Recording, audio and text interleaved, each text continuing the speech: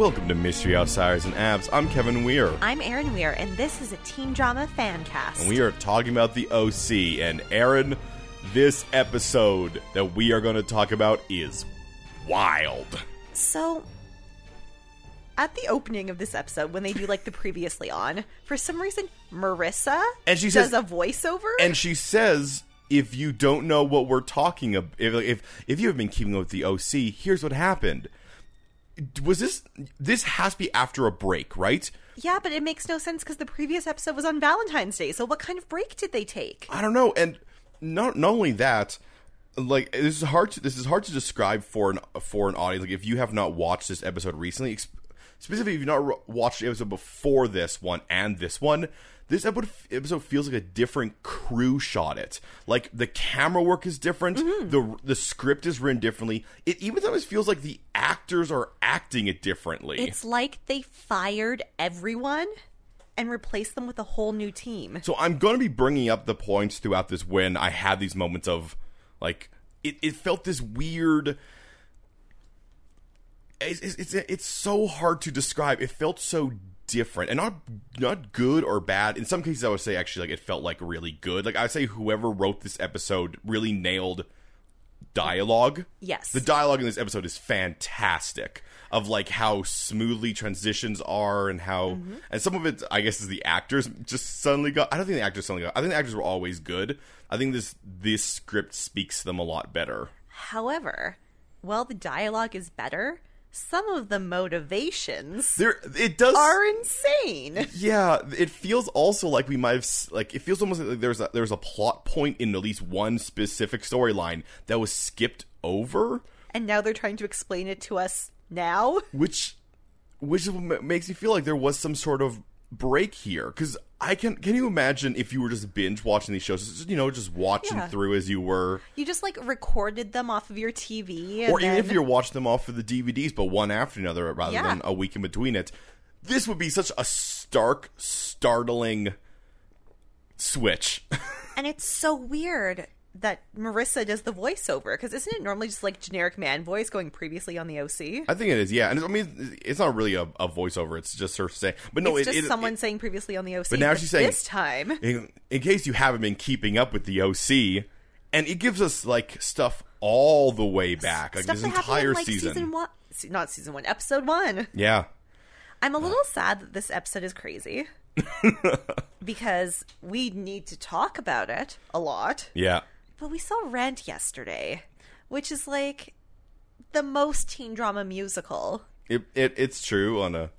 If I was making a scale of not teen angst, but young angst, I would put Rent up at the high end. Mm-hmm, mm-hmm. I mean, maybe also Spring Awakening. That's pretty up there.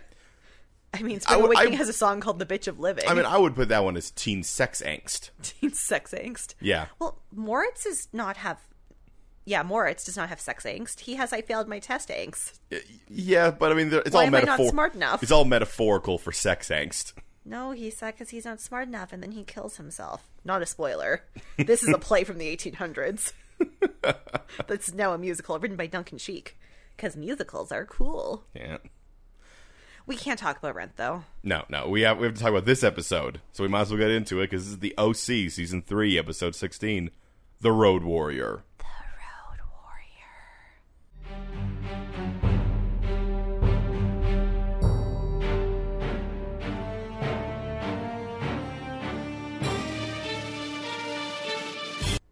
And we begin with, as we said, that opening, and it is tonally strange. Like, the music that's playing versus the scenes we're seeing.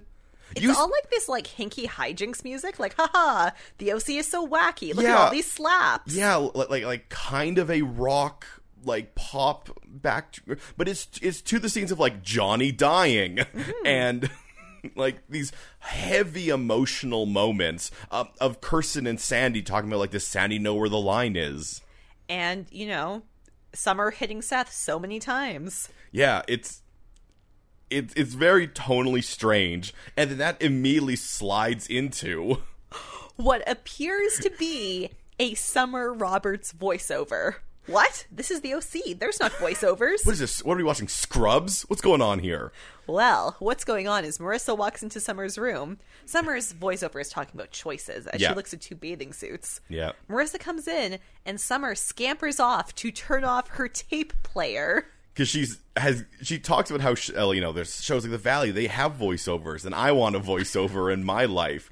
Now, if the beginning had not been so weird and felt, like, I literally wrote down, like, who edited that opening? Because it does not fit with anything we've ever seen in the OC.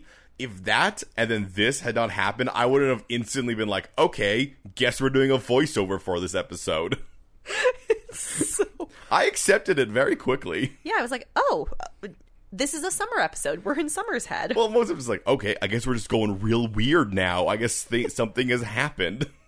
Now, to be fair, we do go real weird now. But it's not voiceover weird. Do you think... I feel like this episode, from all the stuff that goes on to it, feels like this was written by a really good sitcom writing team.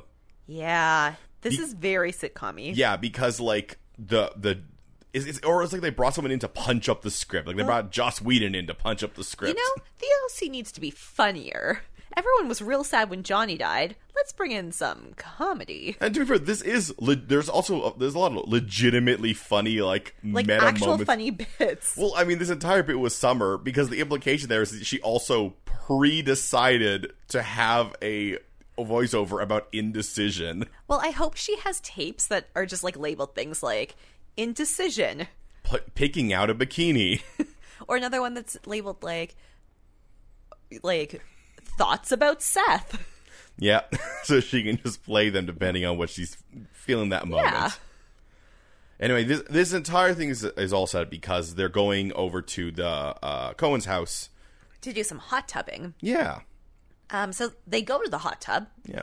Ryan is not there. No. In fact, Marissa has not seen him recently. Yeah, apparently he's been very busy. What we will soon to learn is they keep saying helping out Gwen Harper. Him's not. No, he's helping out Sadie Harper because we will not see Gwen Harper this episode. Because Gwen Harper has somehow become the most incompetent human who has ever lived. Now, to be fair, her son did die. But, I mean, we'll get to that. But actually, we can get there right now because this entire scene is mostly just some comedy hijinks. Seth makes a comment about like, "Ooh, me and 2 girls in a hot tub," and then Marissa and Summer call his bluff. And he does not like it. He's like, nope, I don't want... I can't handle this love. So, meanwhile, as we said, we find out that Ryan is helping Sadie. They have this sort of like pseudo-romantic fixing pipe moment where the pipe bursts and gets them all wet. And what fun we have. And Ryan is genuinely happy in a way we have not seen for months, it feels like. And I forgot what Ryan's like when he's happy. He's... Man, let's just say I'm rooting for something. He is genuinely filled with joy. He loves these domestic chores. Yeah. We find out soon, I think in this scene, that he went over to help paint. Yeah. And then the sink got clogged. Yeah, because Seth called and be like, hey, where are you? I can't handle this situation I'm currently in.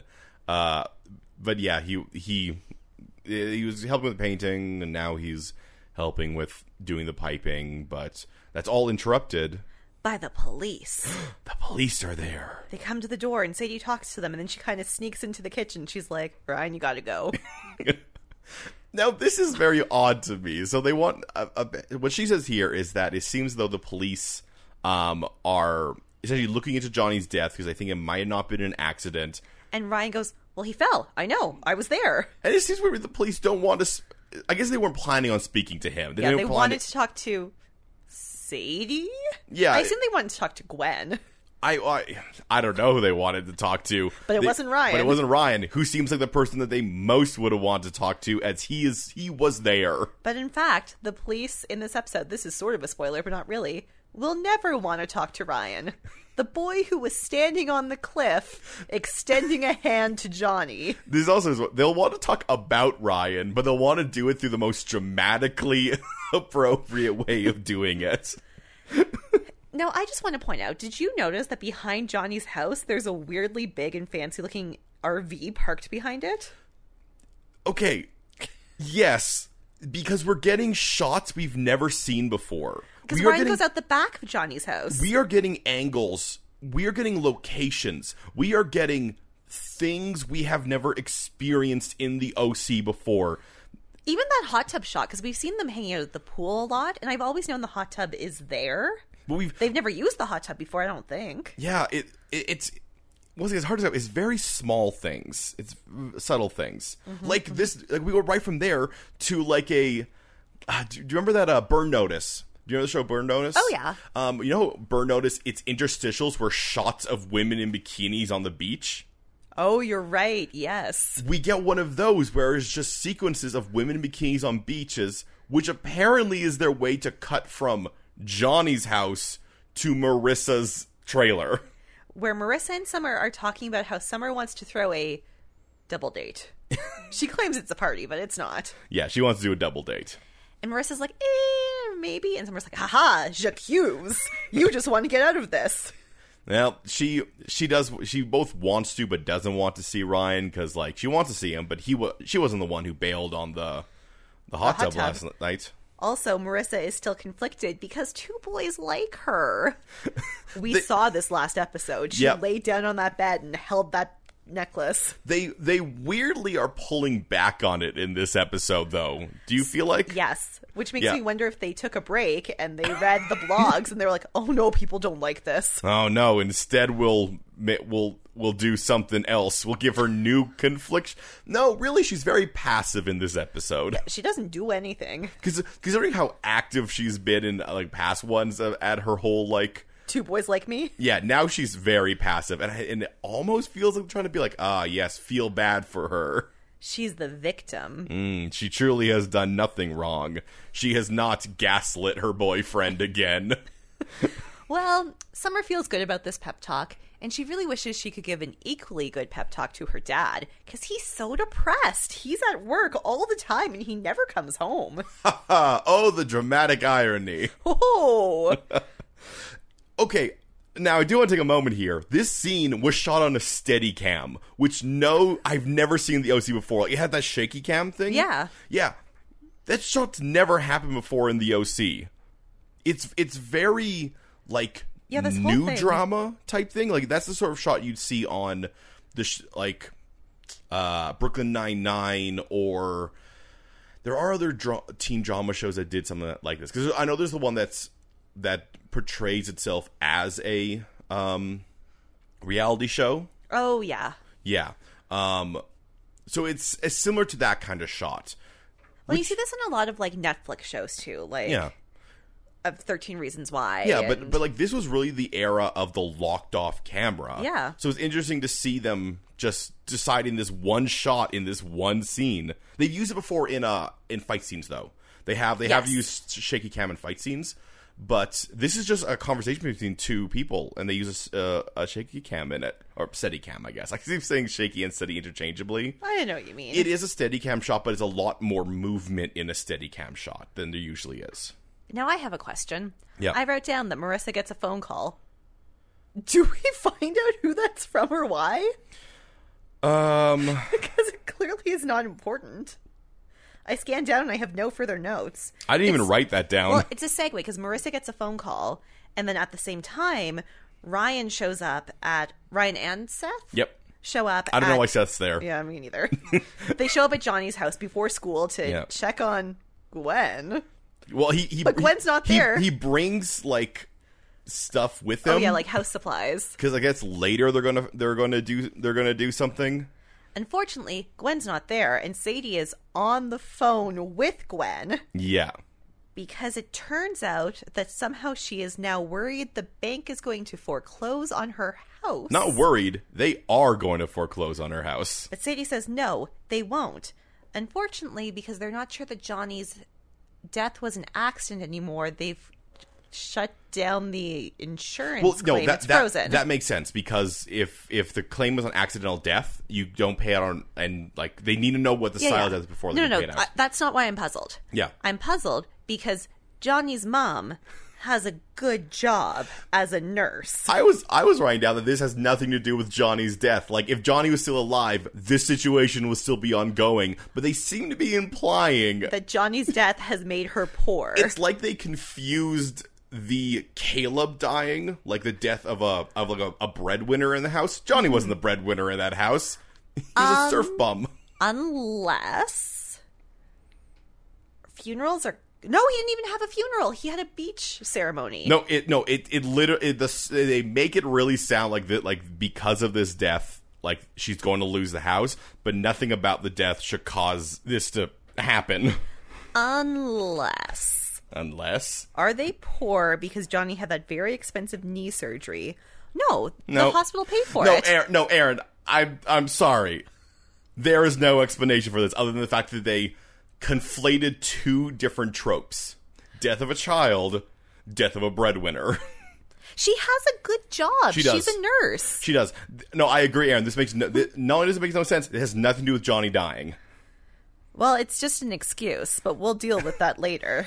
Anyway, the cops, the reason they're asking this again is because they say that there's new evidence. And Ryan's like, oh God, well, I'll go talk to them.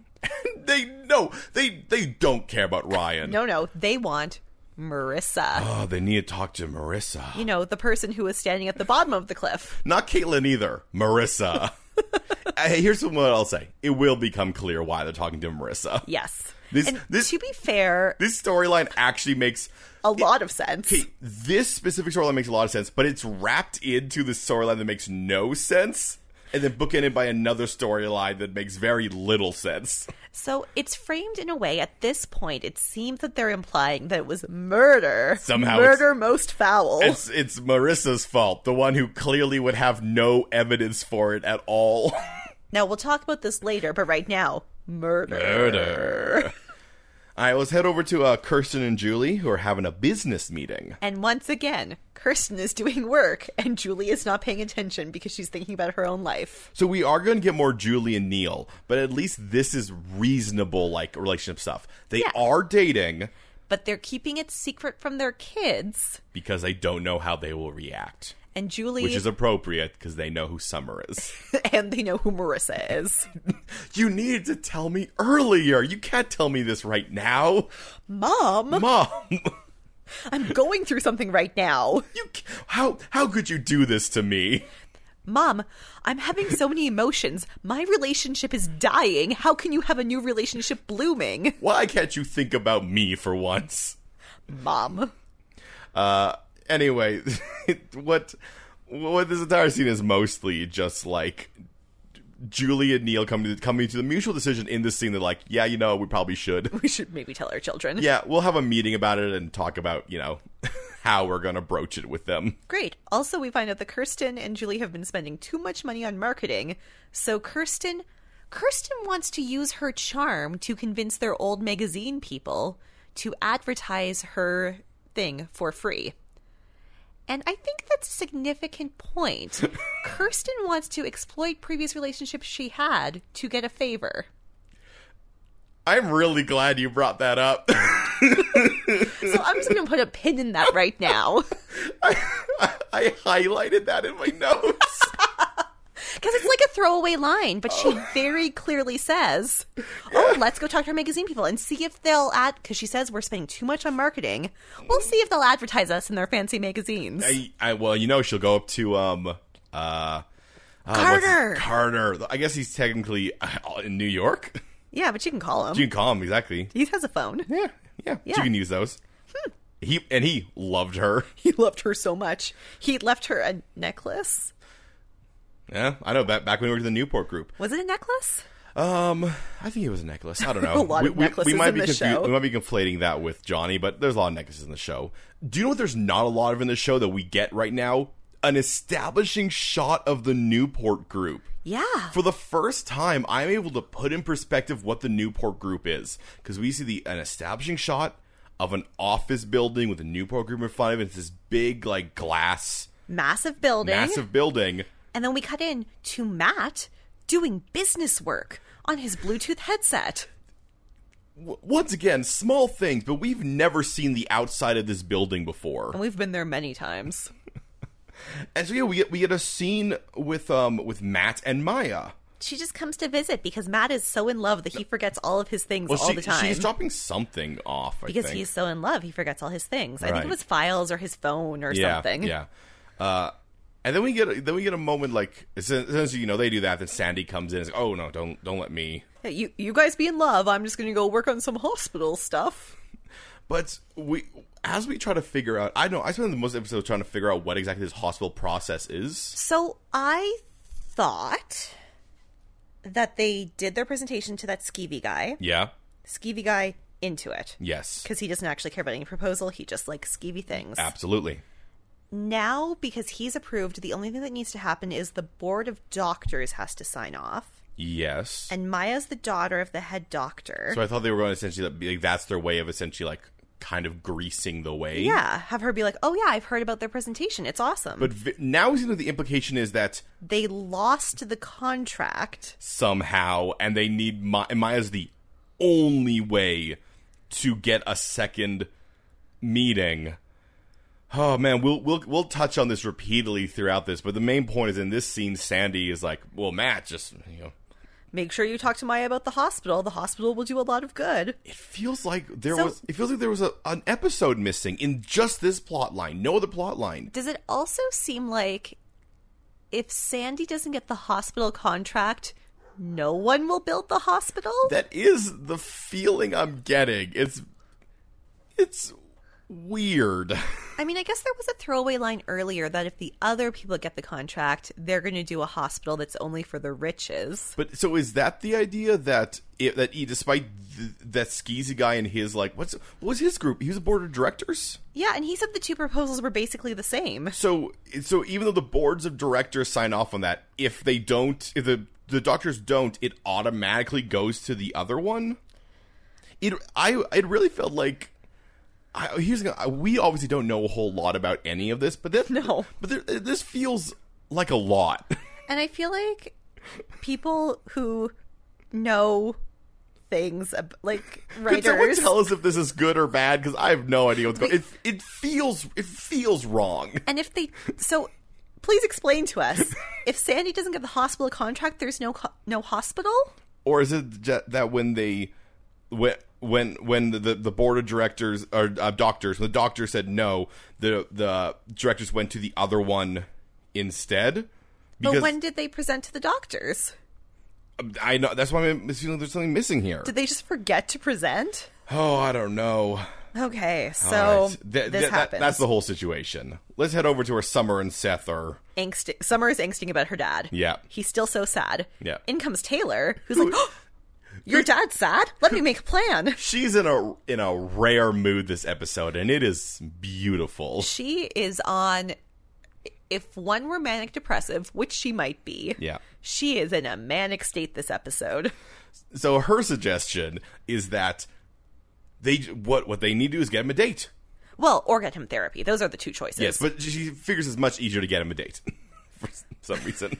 So she informs Summer that Summer will sign her dad up for Kirsten and Julie's dating. This is the third time they have mentioned signing him up for that same dating service. And he has twice been a part of it with, he has never paid for their services. Well, once they said it, but really they just wanted him to go on a date with one specific person. The second time was a trick from Julie to pick a woman out and he went on a date with They need to stop using the dating service to get to Neil.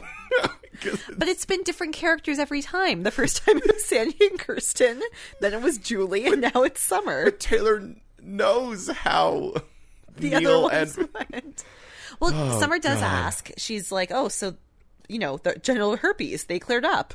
And then she's like, I don't know if my mom will give him a second chance. Yeah. She asked that to Seth, who clearly knows so much about Neil's junk. As you do. Yeah. Oh, man. I'm happy Taylor's back. I love her. Yeah, she's very good this episode.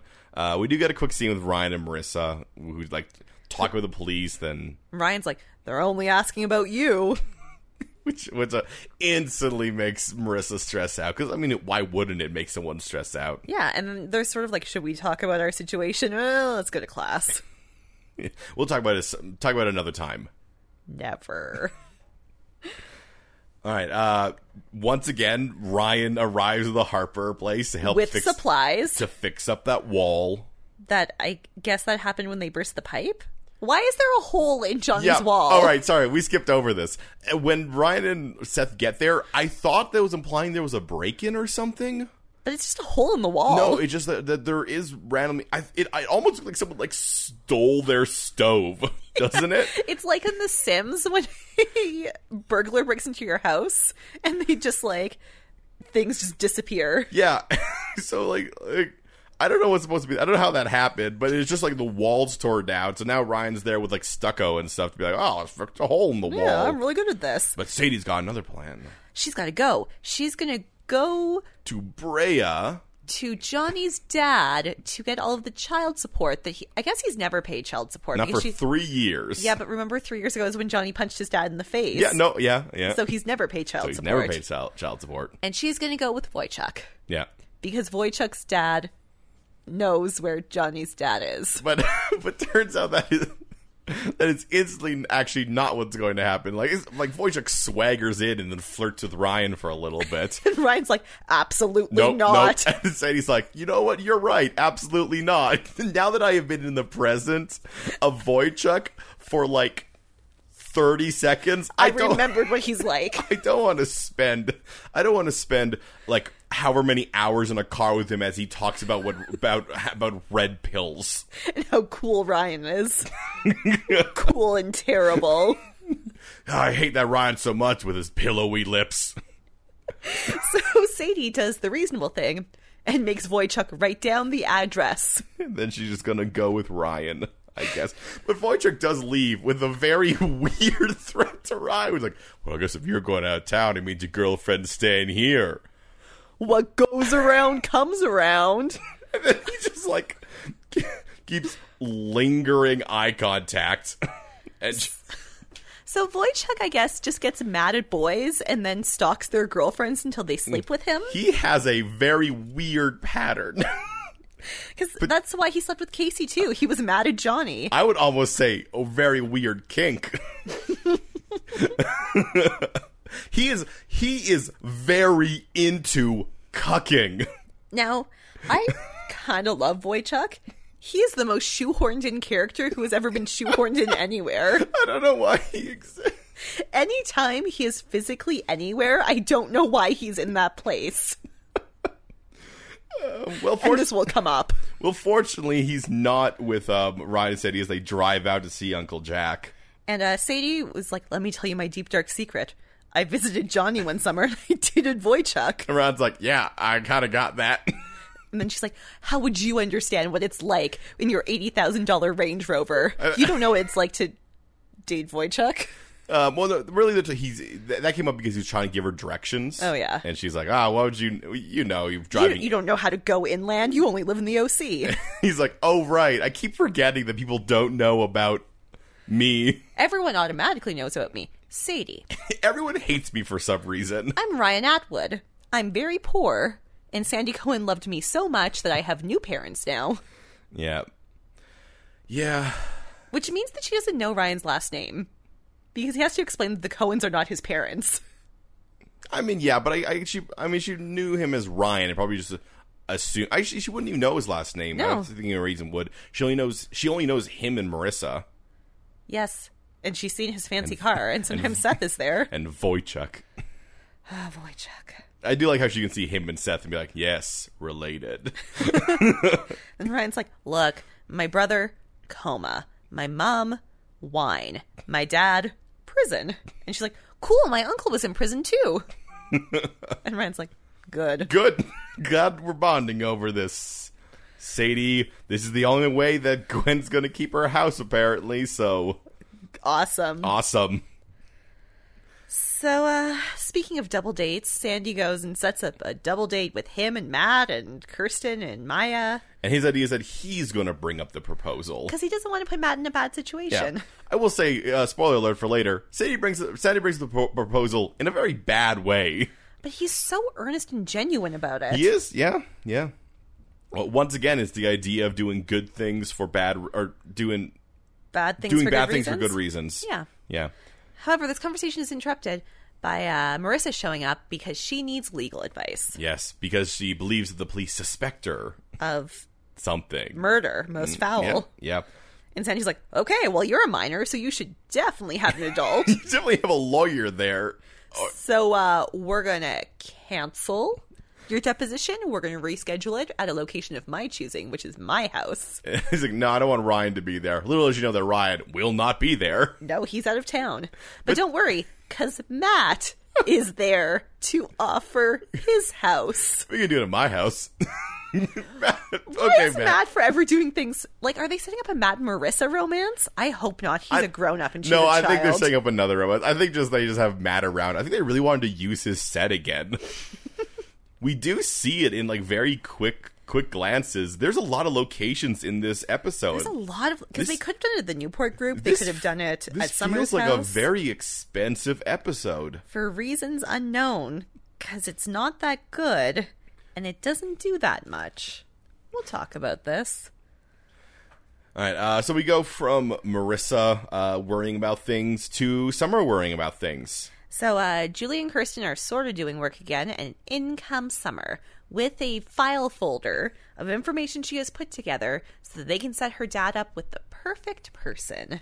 This essentially is a scene full of dramatic irony. Where she explains that her dad has bad taste in women. So she has made a list of the ideal woman he should date. Blonde. She's mentally stable. She's a crossword enthusiast. She has her own money. She's Sharon Stone. Etc., etc., etc. This scene is actually spectacular. It's really well written. Like, this is what makes me think that this scene was written by a different crew that probably has done a lot of sitcom writing, because this scene does a good job of putting up all the dramatic irony stuff, but also keeping it very light. Like, it doesn't end with Julie being like, oh no, now my heart, what do I do now? She says to Kirsten, she's like, Kirsten, how can I be enough woman for Neil? How can I be all these things? Kirsten's like, number one, don't. You will never be any of those things. Maybe you can be blonde. Don't worry about it. But of course, Julie's going to worry about it. And really what Kirsten's big deal is like, Julie, you need to talk to Summer. Julie, you're already dating him. He likes you. Tell your children. Tell your children that you're dating. Here's a weird scene. They go to Brea. They go to the house where Johnny's dad lives.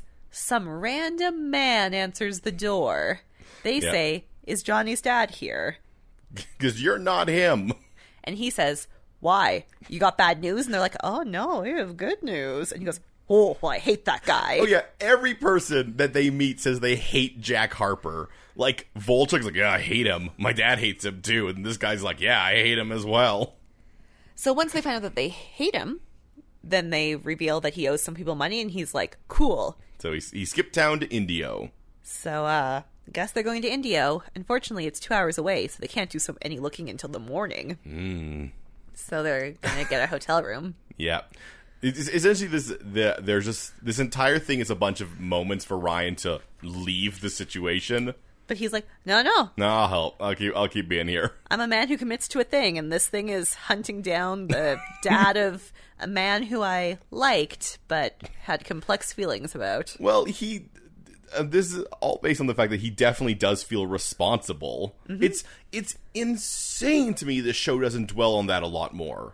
It's like, opposed to Marissa, Ryan, if the police talk to Ryan, he actually might feel responsible for... Because he was standing on the cliff. And he tried to grab him and failed. All Marissa did was stand at the bottom and scream and cry. It just shows so much of like this show's priorities to be like, no, we gotta poke Marissa more than delve into this whole new batch of interesting drama. The thing with Ryan, though, is Ryan is mentally stable, and he's like processing his emotions. Yeah, but like he's also processing his emotions by hanging out with Sadie. Yeah, the thing is, like, I feel like they could. The pushing they did on Marissa in this episode makes no sense versus how they could have done it with like Ryan, and they've sort of closed the door on it by the end of this episode. Yeah. So. Well, episode.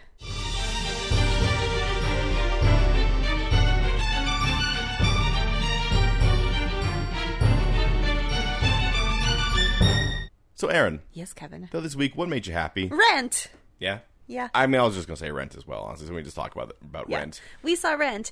It was awesome because I've seen Rent like quite a few times. I saw it in New York in 2001, maybe, like when it was really new. Yeah.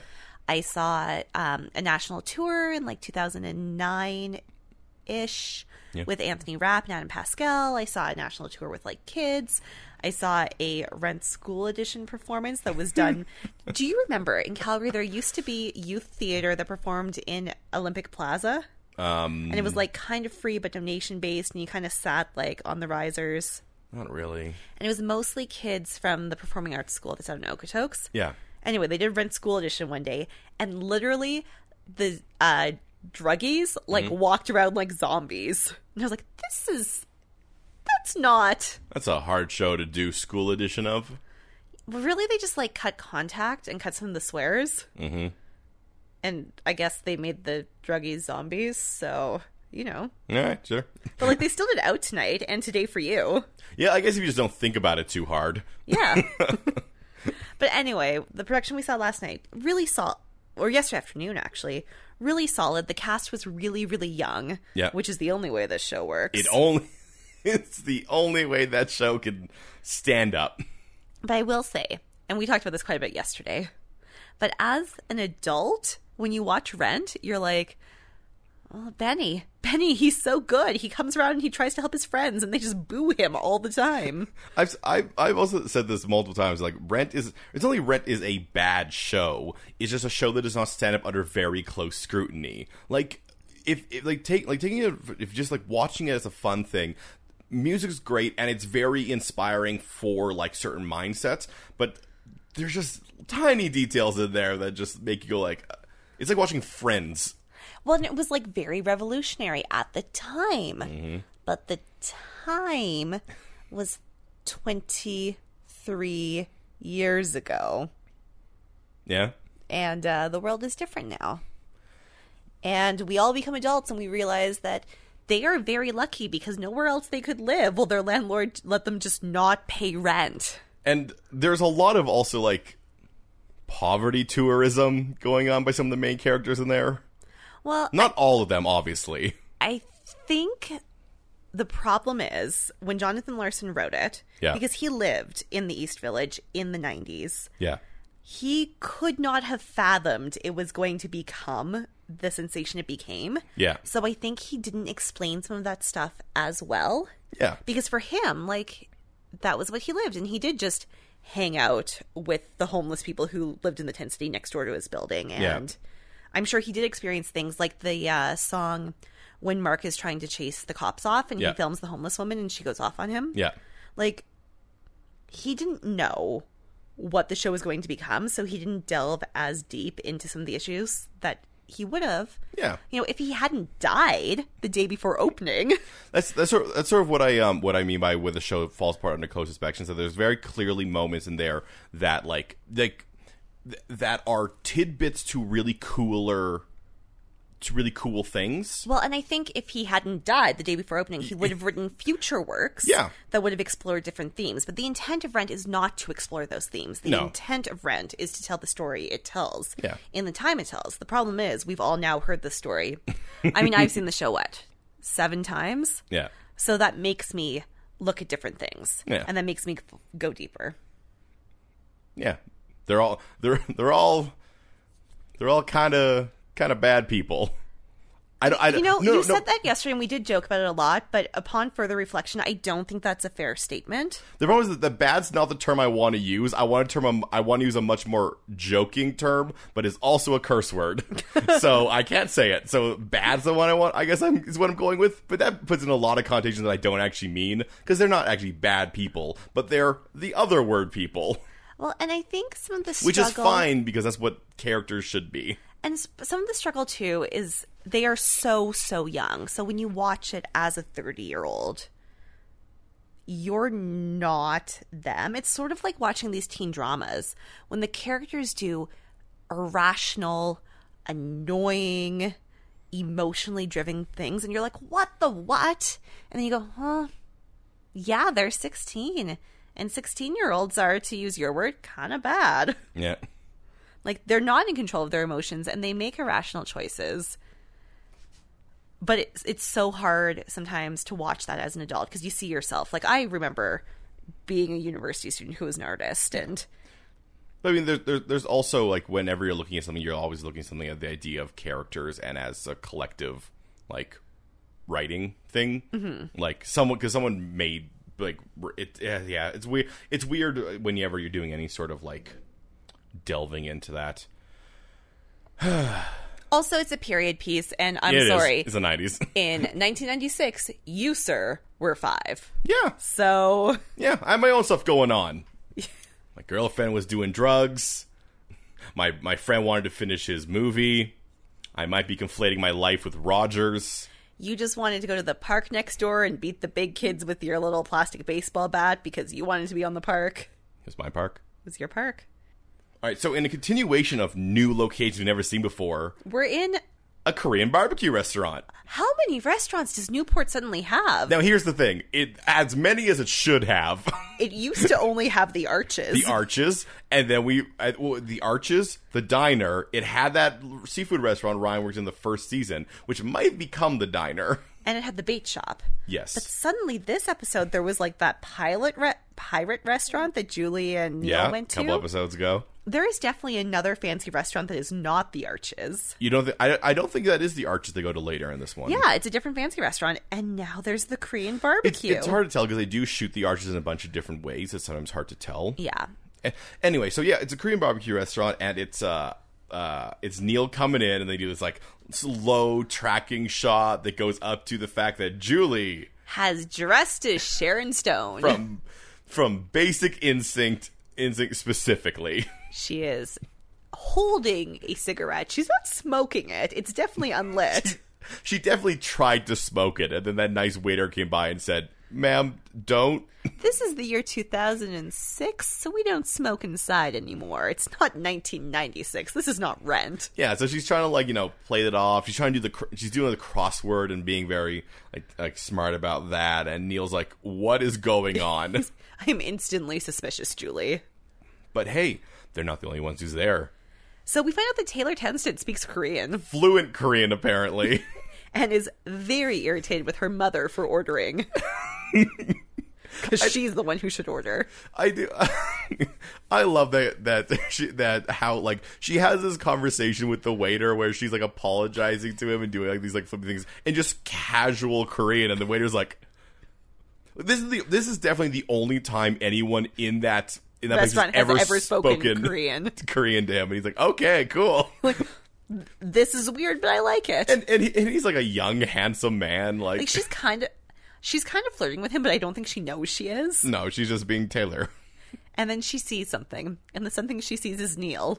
So she's gonna go over and talk to him, but then she hears a woman's voice. And then she does some spying. Yeah. So before we have the fallout of that, Marissa and Summer are on the phone. They do the thing that happens every episode where they talk about what's going on in their lives. Yeah. And Summer's like, "Seriously, Marissa, you need to talk to Ryan about your relationship." Yeah. And so she hangs up and calls Ryan. Unfortunately, Ryan is busy dramatically looking out his motel window. Yeah. And then proceeding to play strip poker with Sadie. And it seems a completely non-sexual way. Yeah, this is the most chaste strip poker I've ever heard of. I don't think they actually went naked with it. Well, because we see both of them. Well, and later they actually imply they're not actually playing strip poker. They're playing, not even imply. They say that they're actually just playing to see who sleeps on the couch or who sleeps on the floor and who sleeps on the bed. Yeah. Yeah. So I think maybe Ryan took off his hoodie and then Sadie was like, "We're not actually stripping." All right, there you go. You lost. Get down on the floor. But he gets a call from Marissa. And he ignores it. Oh, for the first time ever, we see the shot of a phone. Ooh. Once again, I'm just calling out the stuff we've never seen before. It's weird. Now it's the next day.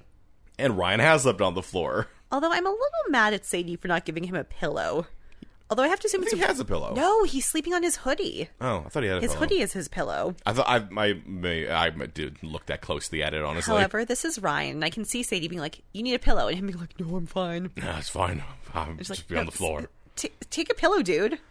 No. On the bright side, it's one of those, like, bad motel shag carpets, so it's very comfy. Super soft. With random hard parts. Sadie rolls up with some breakfast, and also she looked in the yellow pages and found a bail bonds shop. Yeah, called Big H. That she definitely thinks that Johnny's dad owns. Because apparently Johnny's dad used to go by Big H, which gives you even more of a clear indication what kind of person that is. Yeah, that's horrifying. Well, it's time for Ryan to do his checkup with his friend, and that is Seth rolling around in Ryan's bed. Which is super... So I was like, Seth slept in the pool That's house? what I thought as well. But no, it turns out that he's just rolling around in the bed, so his parents think that Ryan slept there. Beautiful. It's such a great moment, because he's calling, and they cut over, and you just see Seth, like, unrolling from the covers. It's so weird. And Ryan's like, Seth, don't do that. That's real weird. But he's covering for Ryan for why he's not around. But it seems like everybody else has their own stuff to deal with. Like, I don't think the parents noticed. And I don't think here's the thing. I think they definitely trust Ryan. Like, if they don't see Seth, they're like, what's going on? But Ryan, they're like, he's probably doing something important. He's dealing with something. He's fighting crime. Anyway, so Ryan hangs up and this rolls right into the next scene. Taylor shows up, and Seth asks how she got in. Which, you know how she did. She walked around your house. Like literally everyone else. Everyone does it, Seth. Yeah, this is not new. Yeah. But she spills the beans. She is so excited about the gossip she saw. Yeah, she saw that Neil and Julie are a thing. And how are they going to tell Summer? Well, Summer's there as well. So they don't have to. Well, I mean, they do have to. That's true, but she overhears most of it, and then they just have to give the details. Wait, what's going on? What did you say? Your dad's dating Julie. I believe that Seth says that he is sleeping with Julie, which is accurate. Yeah. But fortunately, Taylor knows the next spot of their illicit affair. Because she eavesdropped for a very long time. I do want to point out a little bit that also Taylor in this scene does look like, the femme fatale from a 1930s film. Accurate. Got some weird costuming. I'm down for it. And it turns out the next place of their meeting is golfing. Neil is teaching Julie how to golf. Well, because Julie was like, she was doing her whole flirtatious thing, and she was like, if you have, anything with your dream woman, what would it be? And apparently Neil Choice was like, let's go golfing. So she wears a really cute golf outfit. Yeah. And they do the whole cute thing where he comes up behind her and helps her with her swing. And... yeah. And then up drive Summer and Seth in a golf cart. And Summer has full-on binoculars, and they are clearly not that far away from them. And they pull into a parking spot. Summer sees them canoodling and is instantly disgusted. Not only canoodling, like, I don't know what direction these actors got on the day, but they're like hugging each other, then he lifts her up, and then, like, it's a weird thing to see, to imagine human beings doing on the golf course. Two adult humans. Human beings on the golf course. They're not 16. Nope. And everyone around them is just sort of like, I'm just on a golf here, man. So Summer and Seth peel away in their golf cart.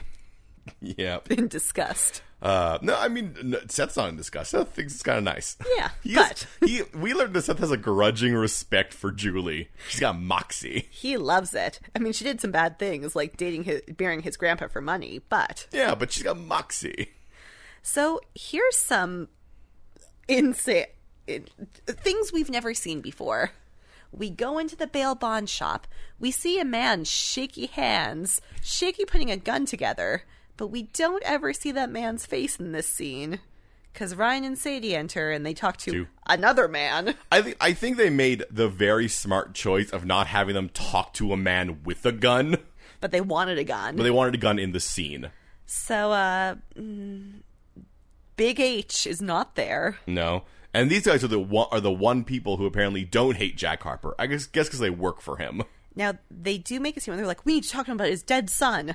So the guys kick out the teenagers. Yeah. So, aggressive move. Very, yeah, I guess that's their thing. And then they pick up the phone and they call Big H. Yeah, let him know. Though there's no resolution to that. I guess they just told him and then... like, hey, there's kids who are looking for you. Be afraid. About your dead son. Did he know his son was dead? Maybe that's how he found out. No, I think he did at that point. Someone would have had to tell him. Yeah. Police?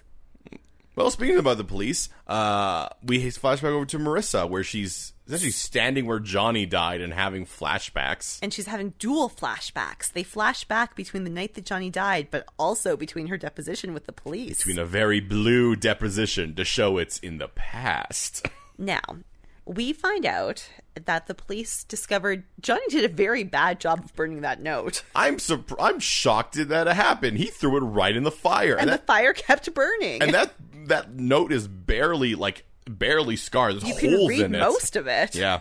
Apparently they found that letter, and so they want to talk to Marissa because she wrote the letter. And it turns out they're not investigating murder most foul. They're investigating suicide. Well, actually, they have two. They actually have two. They do imply at one point where they wanted to see if maybe it also made Ryan upset, but Marissa goes, "No, Ryan didn't know about it." Yeah. And also, it wasn't suicide. He slipped. So here's the thing. That's everything. This all makes sense. Everything these cops did makes complete sense. Because they have to follow up. That's their job. They found evidence, and they're trying to see if that evidence matches up with anything else they can find. And as we learn later, they don't find anything else, so they're going to rule it an accident unless if something crazy happens in the next episode. And this is the OC, which has gotten crazy. But Marissa is like... Man, there's some crazy camera... She's panic attacking again. Yeah, she's panic attacking. There's some crazy camera where she kicks over a crime scene. But don't worry, because Volchok is there? For reasons unknown. I mean, considering what he said to Ryan, I guess he's just been stalking Marissa. He's just been wandering around Newport looking for her. You gotta be aware he's in a show, and he's just like, if I walk around enough, I'll find myself in a plot point. And he does, with a flask. Yeah. He explains that the reason he hated Johnny, yeah. is because Johnny used to be his friend, and he taught him how to surf, and then Johnny was better at surfing, so he was jealous. Marissa's like, stop talking to me. So this is supposed to give us sympathy? No, I think this is Volchok trying to seduce Marissa. Well, he does tell her, if you ever want to hang out, I'm here. No, I can keep secrets, too. No, once again, that is my thing. Like, this entire thing is just him, like, his attempt to seduce Marissa to get back at Ryan. Once again, I know we make fun of using the cuck word for that, him using it, but he literally, that is the thing that he likes to do. That is literally his fetish. He thinks the worst thing he can do to a man is sleep with his girlfriend. Yeah, the worst thing he can do is make a guy cuckold. Volchok. Well, man, you would have thrived in 2019 and you would have sucked. And we do not care for you, sir. You stay back there in 2006. For we cannot touch you, but you cannot touch us. Literally. All right. So we get over to Kirsten and Sandy. And Sandy thinks the deposition went well. As we said, everything's being thrown out. It's going to be fine. Yeah. But he seems very tired and very stressed, so Kirsten thinks they should cancel the dinner. And Sandy says they can't because he has to talk to Maya. Yeah, they need her for... reasons. He has a second hearing, and I'm like, what? So did they fail their first doctor hearing? That's what Maya says. Maya, later when we're talking to Maya, she actually says, she says, oh yeah, no, it's too bad that, they didn't accept that first one. And he's like, well, do it again. And there's, no proof that they've changed anything. Also, they didn't do the presentation to the doctor. And also, I don't, because this entire storyline has just been Sandy being like, Matt, get a Maya. It would have been nice to know why they turned it. I mean, I know that seems kind of unnecessary, and they do say in this, we made the changes that they said. But I don't know what they are, because, it to me, it seems like that the going through the two of them, it kind of feels like the second one's kind of unnecessary. Yeah, it should have just been the first one. And I do understand, if they have two boards, the board of directors and the board of doctors, then... But it really feels like one of those... It's kind of like how we have a governor general who has to sign a lot of the stuff. And also, because Sandy's proposal has been, objectively, clearly very humanitarian-based. Yeah. As someone who works with a lot of doctors, I don't know why they would reject that proposal. Unless the implication was that they are not humanitarian-based, which would have been good to see. So, literally any information. Yeah. So, yeah, because, we don't necessarily need to know, but what specifically was wrong with it? by leaving it out, it puts us in this really weird, confusing thing where we don't get what's going on. And so we don't know why Sandy is so desperate. We don't know what the Maya and Matt thing is. Because and considering how Sandy acts out this episode, it really feels like there's a character plot point that was missing. Anyway, Kirsten's unnerved by the fact that Sandy wants to talk to Maya. Nah, she's worried he's going to go too far. Like she was when she wooed Carter. And okay, we don't know that she wooed Carter, but come on. She was definitely willing to get advertisements for her. And Sandy's thing is much more important. Yeah, there's... Yep. So meanwhle, Ryan and Sadie just like stake out and have the best line. I know we usually don't like reading out lines verbatim, but I want to read this line verbatim because it's the best line in the OC ever, which is where Sadie goes, "Stakeouts are a lot more boring than they are in movies." And Ryan says, "That's because they always cut to when the guy shows up." Cue to the guy showing up. Such comedy. Once again, whoever wrote this episode, man, you're doing a great job. So Uncle Jack, Big H, shows up in the most tricked out massive black truck. Oh, yeah. It's very shiny. He has priorities. And his priority is his truck and not his son who punched him in the face. But hit him with a baseball bat. That's right. Beat him quite a lot with a baseball bat. Sadie, seeing this... is filled with rage. So she takes, I guess, just a random... pipe? Yeah. It's a large piece of metal. It is a video game, like, iron pipe that you would get as a weapon in that. She's like, "Hey, Uncle Jack, you pay that child support." And he's like, "What?" No. So she starts beating up his truck. And then grown men come out and beat up a teenage boy. Well, first they start attacking Sadie. And Ryan is like, absolutely not. Yeah, so he starts throwing punches, and they start throwing punches. To be fair, other than Sadie, who they know are ages, I think they would assume that also Ryan probably is a lot older. Yeah, because he's punching adults. Yeah, and also because he looks like he's in his 20s. He looks the same age as Trey, and we know Trey is a man. It's true. So, Ryan unfortunately cannot fight adults. Nope, he can only fight other teenagers. Especially not 4 adults. I mean, only 3, because one of them's just holding Sadie. One of them's just like, "No, you, hold on. I'll help you." So they go to a diner. Yep. Ryan's face looks great. Yep. And he says it's okay. Sadie's sorry. And then she's like, "Oh, it's too bad this didn't work out. This was Johnny's mom's last chance." Ryan's like, you know what? I do see a lot. I do feel like I know people like Jack. Perhaps maybe going at him through his truck was the wrong idea. Perhaps I should appeal to the part of him that thinks he's a good guy. And then he thinks he's the victim. And then he steals Sadie's car. Cool. And also, I love when he drives off and she watches him with this like abject confusion. Like no panic, are they just like, "My car's moving. What is happening?" It does look like she did not see who was driving her car and is more of confused that her car is driving. Do I have a self-driving car? What year is this? Am I a wizard? Is this 2019? Where am I? What's going on? I have so much ice here. She does have a lot of ice. I also love how she puts ice into a thing to put on Ryan's head, and Ryan just leaves, and now she just left with like a towel full of ice. Just like, what do I do now? At a diner somewhere. So, let's go to the dinner. And there's some cute banter where all of the adults are talking about how they first met each other and... Turns out both Sandy and Maya are stalkers, so... So Sandy's stalkers like, for love. Here we go. Here's my in. Hey, Maya, fellow stalker. Please help me. Please help me get a hospital. Maya, if you don't help me, there will be no hospital. I don't want to exploit my personal connection, but you are my last hope, Obi-Wan Kenobi. It is worth knowing that Maya's like... "Oh, yeah, no, totally. I would love to look at it. Maybe I can get you a meeting next week." And he's like, "No, Monday." Because the proposal will be up before that. But hold on. If they're still willing to be open to... another proposal... then clearly they can't go through with it. And apparently, Sandy saying, "No, I need it for Monday," is the breaking point that upsets Maya and Kirsten?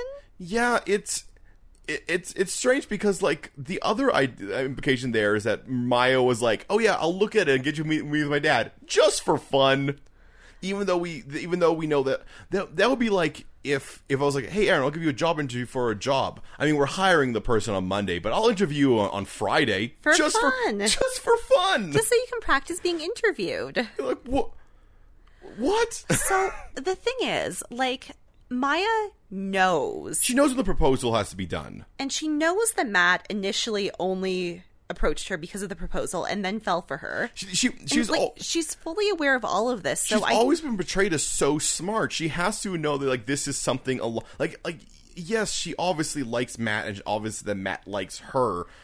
But it's not like this is the first time she's ever met Sandy. And, like, is it great that he's explaining a personal connection? I don't know. People do this all the time. He's not pressuring her. He's not being slimy. He's not threatening her. He's just asking her, can you look at it? And he's not even saying, can you push it through? Can we get a meeting? Yeah, he just says, like, if you look at it, if you think it's good, will you ask your dad? Most of what it comes down to is that it's weird that Maya would let it go this far. And then be outraged now. Yeah. And then she turns to Matt and she says, do you want me to look at the proposal? And Matt's like, yes. And then Kirsten's horrified. Well, she says, oh, well, they'll be happy to. But she's clearly upset. And then Kirsten's upset and Matt's upset. I'm sure Sandy's also upset. I'm sure no one's very happy in that situation. And I'm also unhappy because I'm confused by everyone's emotions. There's a lot here that I just don't get. I don't know if it's business stuff. Like, I don't know. I don't get it. All right, well, let's go to people who are not upset. And that's Summer and Seth. I think this is the first time we've ever seen them make out. And they are making out in the way that teenagers do, laying on the couch. Like boards on top of one another. Summer angsts about her dad a little bit. This is when we find out that Julie Cooper has moxie, and Seth likes that. Yeah. And then Neil comes in. And he is, much like Ryan, the happiest we've ever seen him. And good for Summer can recognize that. And she goes, oh, shoot. I hate Julie Cooper, but she makes my dad really happy. Yeah. I assume he gets a call from her.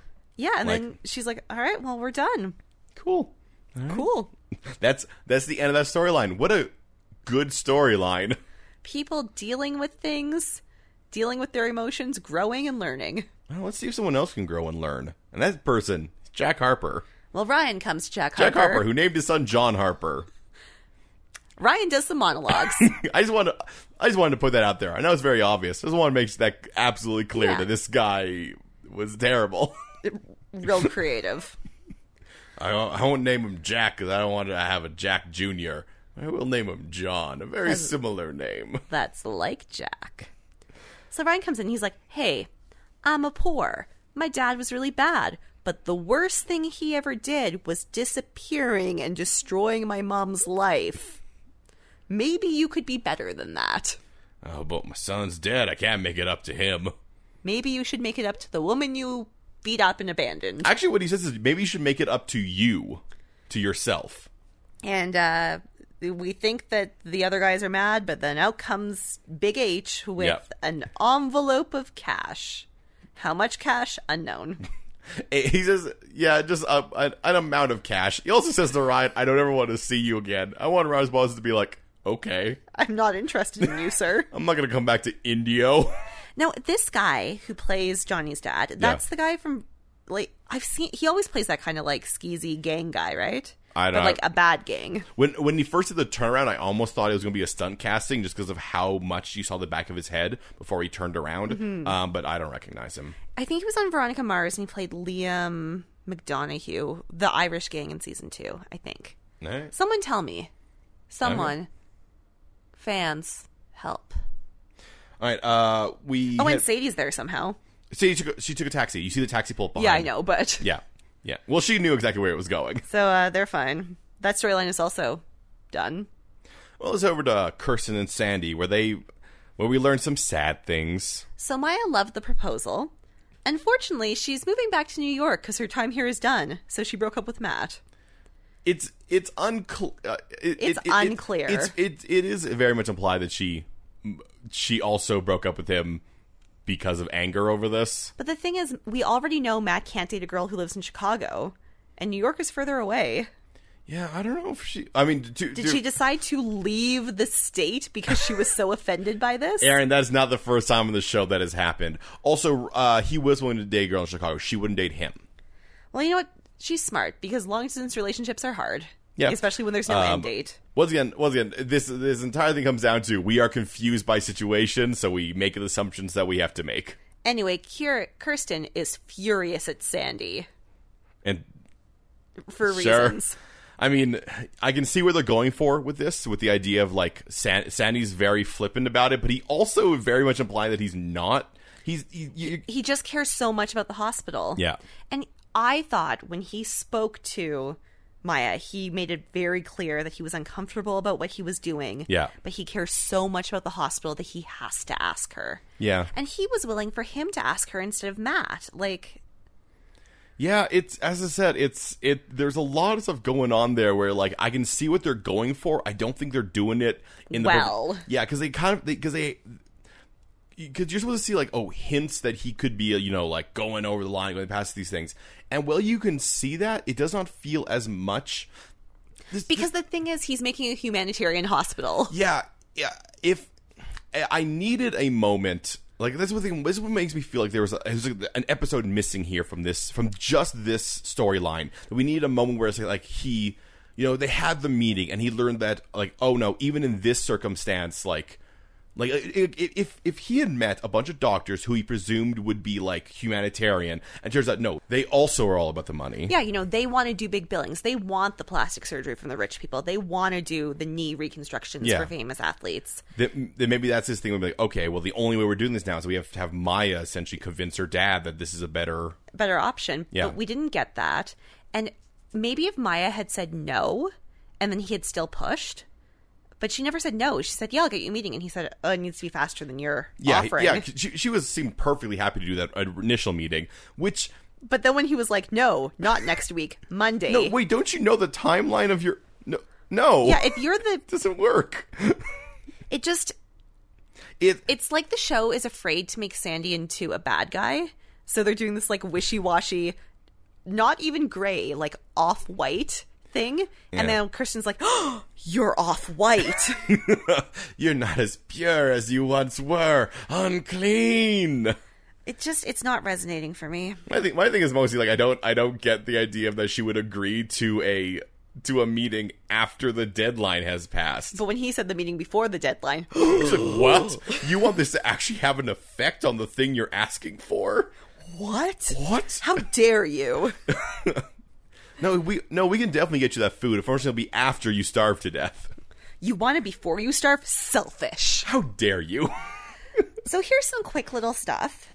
Marissa is hanging out alone at the bait shop. The bait shop is bumping, but she is alone. And then she sees Volchok. So she leaves. I mean, it's what I would do if I saw Volchok. I'd be like, no, I'm not being here. what is he doing? That's a scene. They paid to do the bait shop. They filled it with extras. Yeah, that's what I'm saying with Matt's apartment. Like, there's so many scenes where I'm like, what? How much money did you all of a sudden get, like... A grant? A raise? Because you had to spend the money or you would lose it? Did you misbudget the season? I mean, that would be maybe where all this new crew came from. Maybe they got a huge, like, bump in their budget. And they were able to hire a bunch of good people. So Sadie and Ryan are in the car. She asks what Ryan's going to tell people about his face. And he's like, meh, I get punched all the time. And then she's like, no, not people. What are you going to tell Marissa? And Ryan's like, oh, I got to break up with Marissa. Yeah, because he says like, he thinks the reason why he left town is that he just needed to get out of town. And now that he's grappled with his thoughts. Yeah. Now that he's thought about things, he needs to talk with Marissa. Clearly to break up with her, but So Marissa is sitting at the lifeguard stand. She's at the sad lifeguard stand where she always goes. It used to be close to her house. Now it clearly isn't. So now she's making the trip to go to it, I guess. She's walking there. Yeah. She gets a phone call. It's Ryan. He's like, Marissa, can we say the thing I should have said before Johnny died? Ryan pulls a lot of stuff here that I don't know how I'm supposed to treat that, where he was like, oh no, it had nothing to do with Trey, nothing to do with Johnny. There's like, oh no, it's not working out. And that's what people do say in relationships. Like, say very clearly it doesn't feel like that's this relationship. Well, they've never actually been a very good couple. I mean, no, absolutely they haven't been a very good couple. So this is maybe a kinder way of him saying, we are very bad for each other. Yeah. Well, I mean, I think the best response is like, Marissa, you need to be single for a while. I don't mean that as an insult. You just need to like learn how to be with yourself. Yeah. You have had too many boys like me. There's been too many times where you've had too many boys like you, and unfortunately, I think there's a third boy. But Marissa, I'm setting you free. I'm white fanging you. Go. So then Marissa cries, but meanwhile at Ryan's place, Sadie comes in for them to play some more poker. And Forever Young plays. This is not the first time that No, cover of that not. song. Cool. Just wanted to make sure. I do want to say I'm much more happy with Ryan and Sadie. He also seems a lot happier. He is so happy when he's with her. He gets to do fun things. like fight grown men. And, like, emotions are not being thrown at him, and even though Sadie's very sad because of all the death. And they're a lot more, like, compatible, I feel like. It is super weird how the show decided to give him a female version of Johnny. It's true. And it's so much better than when Marissa was with Johnny. Like, remember how Marissa would go to the beach and hate everything at the surf competitions? Yeah. She hates surfing. She thinks it's so dumb. Oh, yeah, no. I do not know what she liked about... I do know what she liked about Johnny. She liked her. She liked that Johnny liked her. Yeah, that's the only thing. She had nothing else to share with him. Like, she was miserable every time she went to watch surfing. Yeah, and she did not understand how his house was not a big house.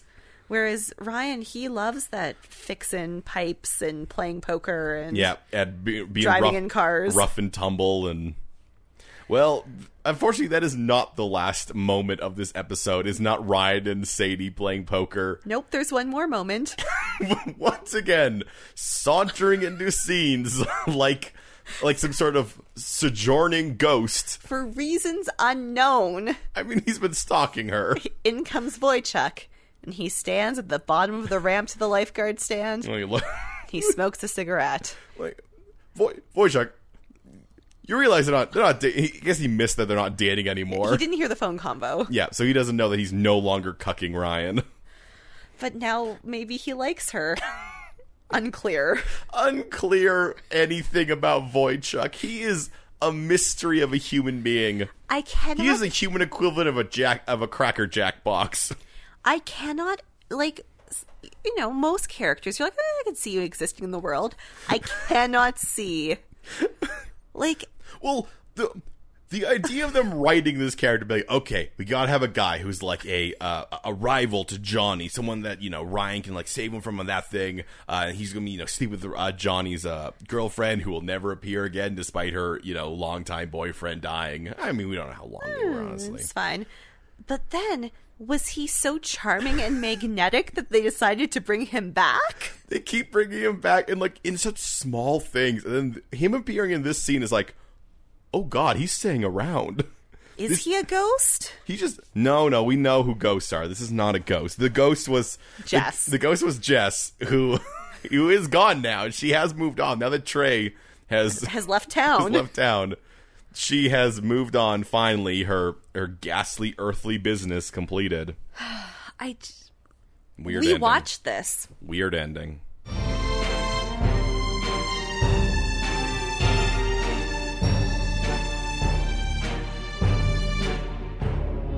So, Aaron. Yes, Kevin. This omen, did you... In this episode, did I find a CW moment? Yeah, did you?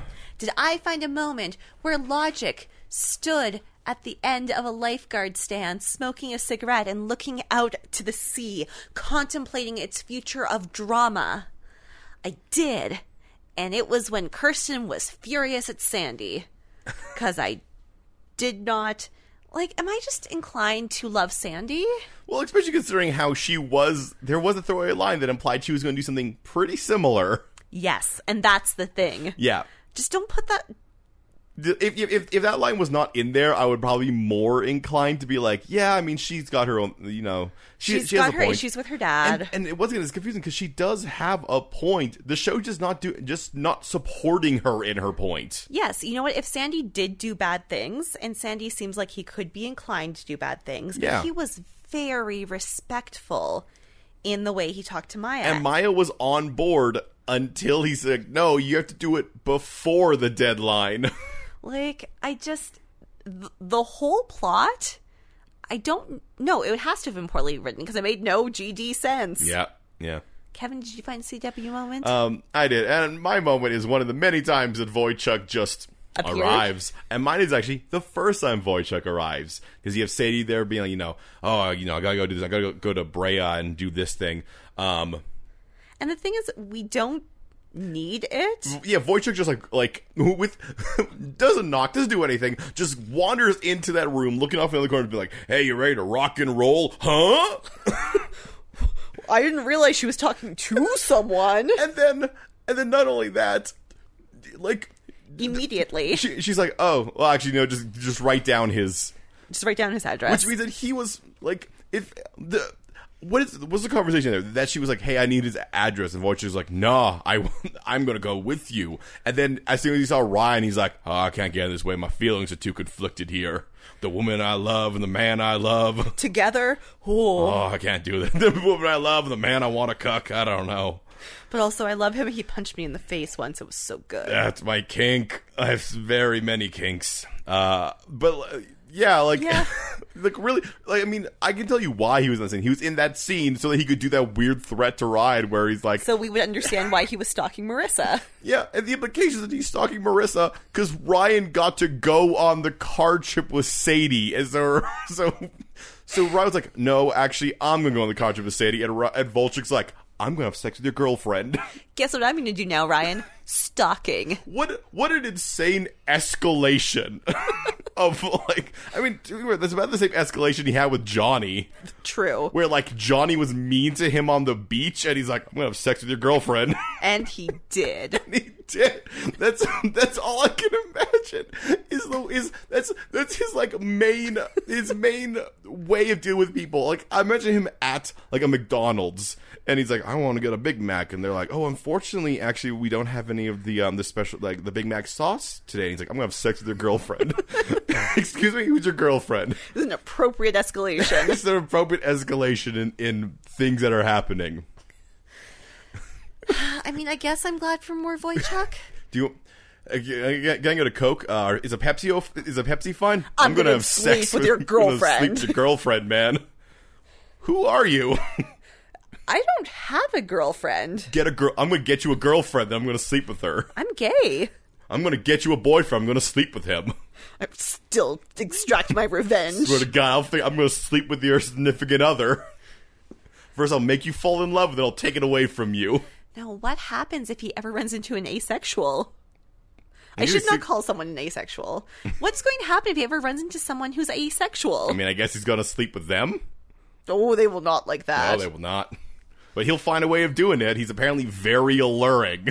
This people just want to sleep with him. This creepy man. Oh, Volchok, you're not going anywhere. All right, well, hey, that was this episode. It was kind of a weird one. We watched it. I'm glad you listened to it. If you liked it, you should give us a rating, review, subscription on Apple Podcasts or Google Play or Spotify, wherever you find us. You should also use Twitter or Instagram to tell me how I know the actor who plays Big H. That is Podcast MOA, Podcast MOA, or if you need to, like, link me to things and, like, give me your dissertation about the guy who plays Big H, email it to me, podcastmoa@gmail.com. Right. And you can also get to us individually. Aaron, what have you got going on? I'm over at A Flimsy Plan blog on Twitter. Yep. I'm at Strawman K. Weir, and you can pick up my novel Endless Hunger, it's a cyberpunk fantasy available on Amazon and Kobo and anywhere else you want to find it, as well as a fantasy novella serial called All Gods Fall. It comes out once a month, and the season 1 is wrapping up this month. At the end of the last Friday of this month, part 5 of season 1 will be coming out. Ooh, 2 weeks from now. That's enough time to read the rest of the parts. Get on it. Say just about enough. Will Sandy finally go too far? Is there romance between Ryan and Sadie? Whose girlfriend will Volchok sleep with next? For answers to all this and more, join us next week on Mystery, Outsiders, and Abs. A teen drama fan cast?